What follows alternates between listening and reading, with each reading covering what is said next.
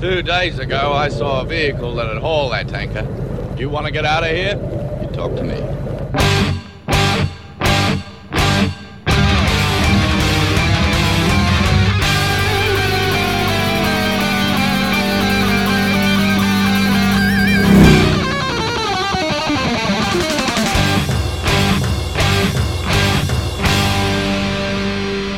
Welcome to the Mad Max Minute, where it's, same to you, buddy, in Mad Max 2, The Road Warrior, 1 minute at a time. I'm Rick. And I'm Julia. And today we're talking about minute 87, which begins with the snake truck getting caught up in the tanker, and it ends with Max throwing the rig's weight around. One of the last things we saw yesterday was the snake truck coming up and shooting the tires on the tanker. And almost immediately after shooting those tires, we get a quick shot of the rig starting to shake as those pop tires on the tanker start to drag. But then we see the snake truck just get a little too close to that tanker, and they get a little caught up underneath there. And I feel like these snake truck guys are doing a real top-notch bang-up job when it comes to being aggressive raiders here. They are being very mobile, they are taking full advantage of the arsenal that they've put onto that vehicle, and they really don't want to ruin that by just getting in the way of the wheels or wrecking their vehicle or anything like that. Take a little step back, give yourself some distance. You're a ranged weapon after all. Yeah, you're right. Now that you pointed out, they have been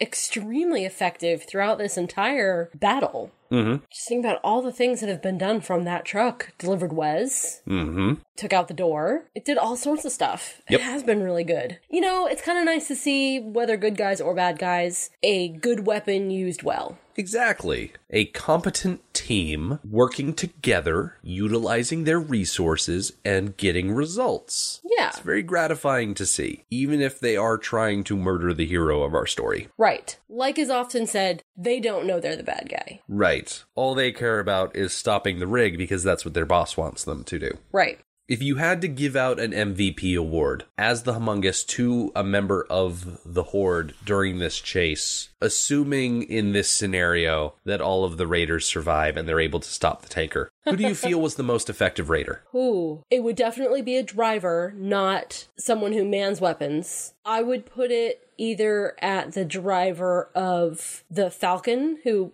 got shot and died, but, say he lived. Mm-hmm. I would put it either at the driver of the Falcon or the driver of the snake truck. I agree when you say the driver of the snake truck, because he was able to get to the driver's side of the tanker and help rip off the door. He was able to move back around the end of the tanker and get to the other side and just go all up and down the length of that thing. And they're just shooting out tires left and right. And they're also the ones that in this minute take out the gyro captain. Mm-hmm. I mean, that alone is really impressive. Which it is. And very helpful because the gyro captain comes very, very close to taking out Humongous in one action. Yeah. So you do not want him to be able to have another chance at it. Exactly. Speaking of the gyro captain, the next shot we get after the snake truck gets a little crunched and then swerves out of the way is a nice low tracking shot behind all of the vehicles of the Horde as the gyro captain is flying above them as we go along. So we're able to see where the gyro captain is as we catch up with the Lord Humongous, who is just speeding along, keeping pace with the tanker. It's another instance where we get to see dirt falling out of the bottom of the tanker. Real quick, before you move on with the scene, I have a question about that.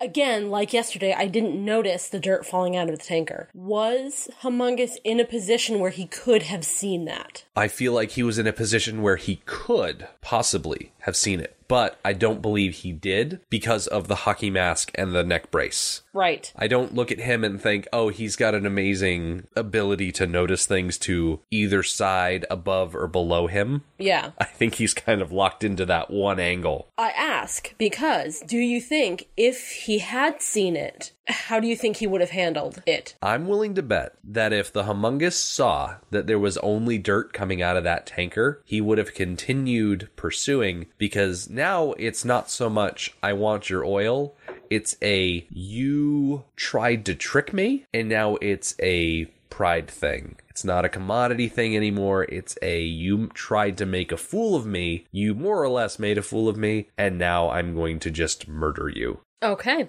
I like that. Speaking of murdering someone, Humongous reaches back, pulls out another one of those tridents, and we get a quick shot of Max looking back to his right so that he can see that Humongous is advancing on him, and Humongous is there, trident raised. He's ready to throw it at Max. I am fully convinced that if Humongous had been allowed, because something is going to happen to stop him, but if Humongous had been allowed to get on par with Max and throw that trident into the truck like he was probably planning on, probably would have just taken Max's head clean off. I believe he could have done that, yeah. Like if his accuracy throwing forward and around an obstacle is that good, having such a clear shot would be child's play. But we can count on the gyro captain coming to save the day when Max needs him the most. Because the gyro captain flies in above Humongous, and then we get a quick shot of the gyro captain holding a Molotov and just tossing it downwards, and then the gyrocopter flies away, and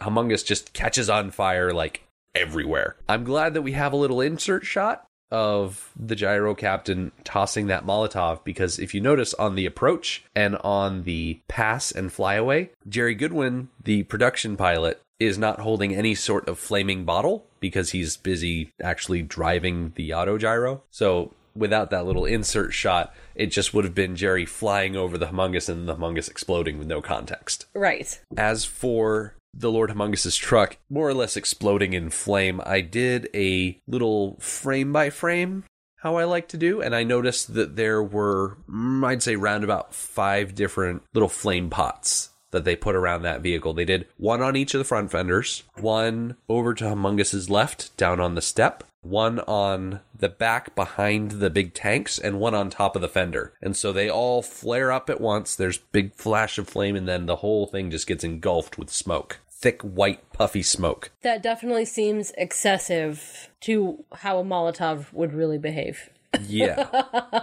One Molotov doing all of that is asking a bit much. Yeah, I will gladly buy a spreading or splashing flame effect, because once that glass breaks and the fuel inside flies everywhere, that's what's going to happen. But this is just way too, over the entire vehicle, it's just way too spread out. You know, something that would have been cool, this is really dark, is if the Scouts had caught on fire. Oh, and then you've just got these 2 flaming bodies at the front of the truck. It would have created an interesting situation because it would have been probably really thick black smoke, and it would have obscured the Lord Humongous's vision, so he would have had to pull over to pull the bodies off so that he'd be able to see again. Yes, he would have. And in fact, he does pull over. And several of the Marauders pull over with him to help him put out the flames. And it's not tomorrow, but it's by the end of this week that we see the end of Humongous, and we see his truck again. And I'm very curious to notice if the Scouts are still there or if they have been removed, because they did catch on fire and needed to be removed. He does in a maneuver that I'm not going to say is the vehicular equivalent of stop, drop, and roll, but he does brake heavily, pull back, go off to the side of the road, because not only have flames covered his car, but flames have also more or less covered him, and he was wearing this big old furry vest at the time, so he had some protection. And a little bit of a peek behind the scenes in all of these wide shots before and after the smoke and fire effects happen, you can see that the stuntman driving the Lord Humongous' truck is A, smaller than Humongous, and B, wearing protective coverings so that he can be in the midst of all of this fire. Right. Did it seem remarkably responsible to you that Humongous, slowed down, pulled over to the side of the road to take care of the flames? I don't know what it is, but it seems so like that's what I would do if my car were on fire. I would slow down, pull over to the side of the road, and take care of it.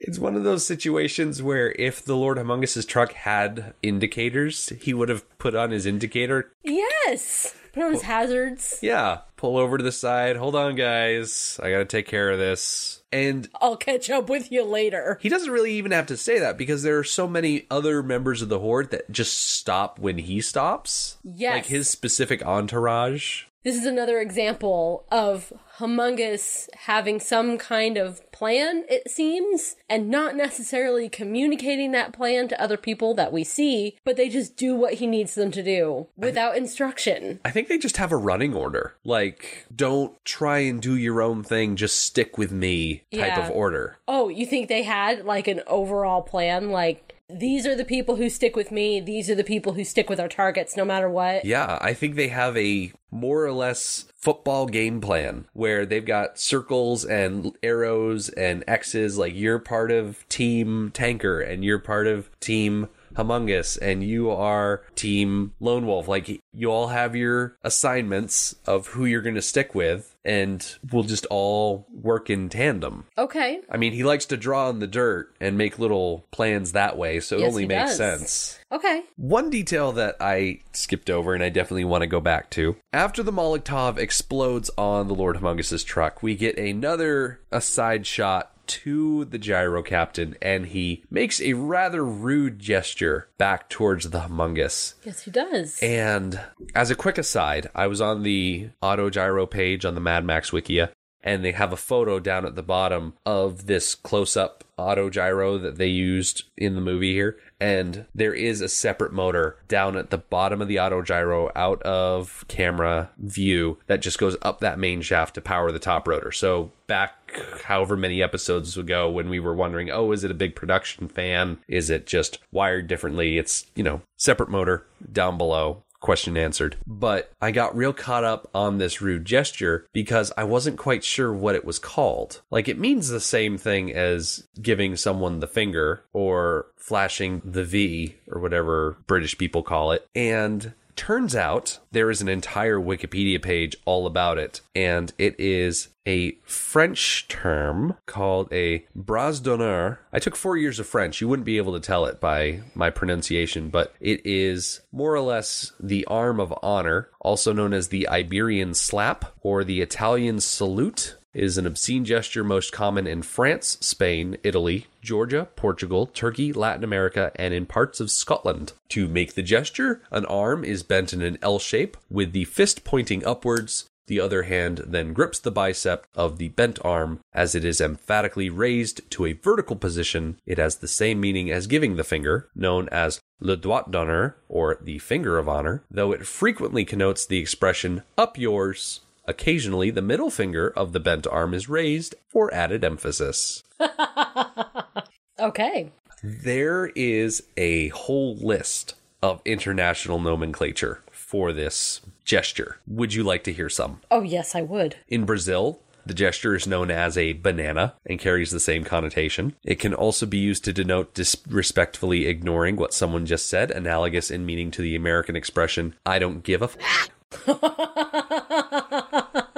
In Catalonia, the gesture is called a botifarra, the name of a local sausage specifically. In Mexico, the gesture is known as a mentada de madre, an insult to someone's mother, and means an insult directed towards the mother of the offended, though it can be done with a single hand. In Italy, the gesture is often referred to as gesto dell'ombrello, meaning literally umbrella gesture. Its most famous occurrence in Italian cinema is in Federico Fellini's Vitelloni in 1953, where the idler, played by Alberto Sordi, jeers at a group of workmen combining this gesture with a raspberry. And by raspberry, I mean when you stick your tongue and do the...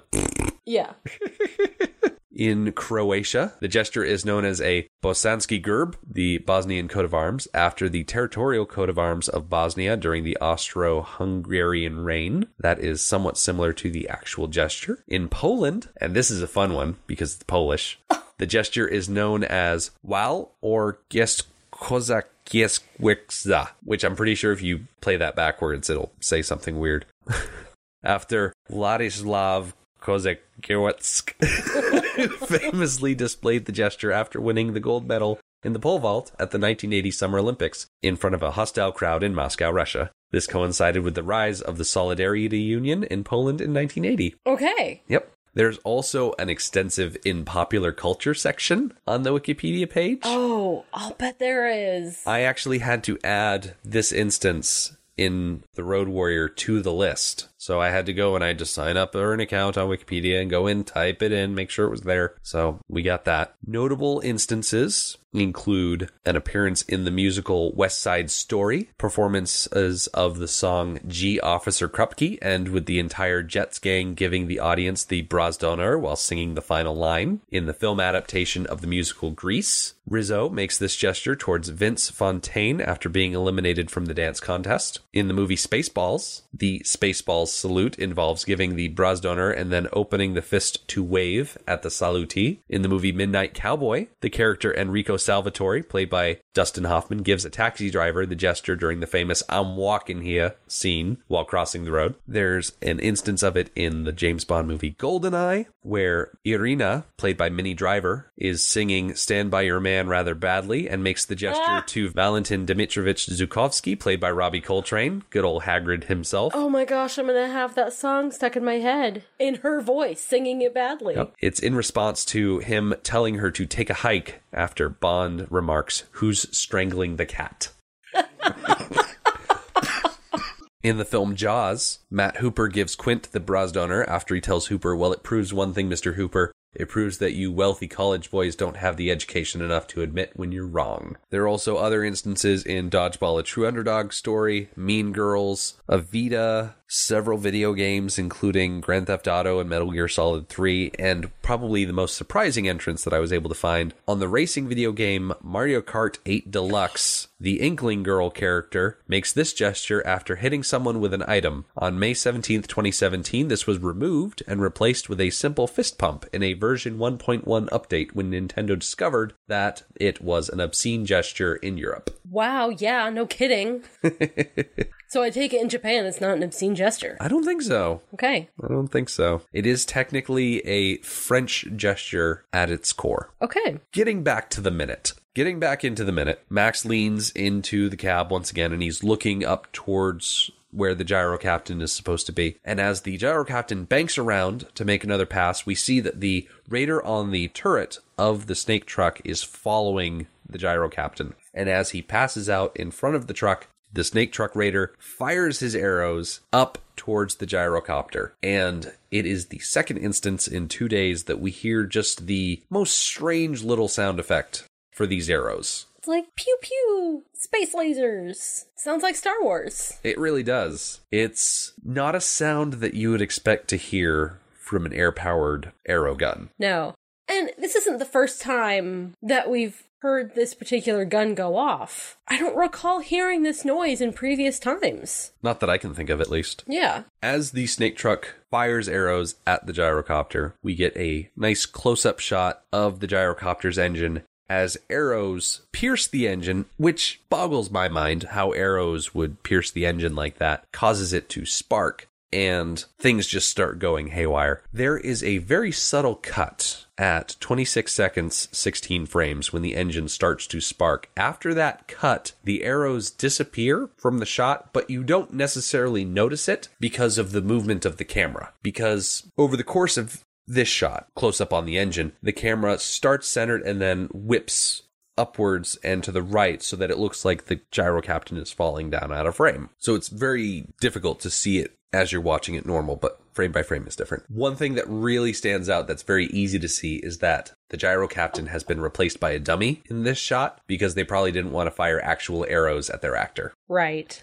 That only makes sense. Mm-hmm. I have to admit, I don't have much to contribute for the sequence of the crash because I think it was poorly edited. It's a long sequence. And there's nothing interesting in there for me. Yeah, it's long, it's poorly edited, and I'm just not feeling it. If you include the shot where the arrows go into the engine, there are 5 cuts between starting on that engine and seeing the gyrocopter finally fall out of the sky. We start with the close-up of the engine. We get a cut to a medium close-up of the gyro captain freaking out as he starts to crash. We get 2 cuts of the gyrocopter at a distance, descending rapidly. First at a more gradual angle, then at one more steep. We get another cut of the gyro captain continuing to panic. And then finally, we get one of the gyrocopter finally just falling out of the sky. It takes a solid 7 seconds between the sparks and the gyrocopter hitting the ground for this thing to crash. It's very drawn out.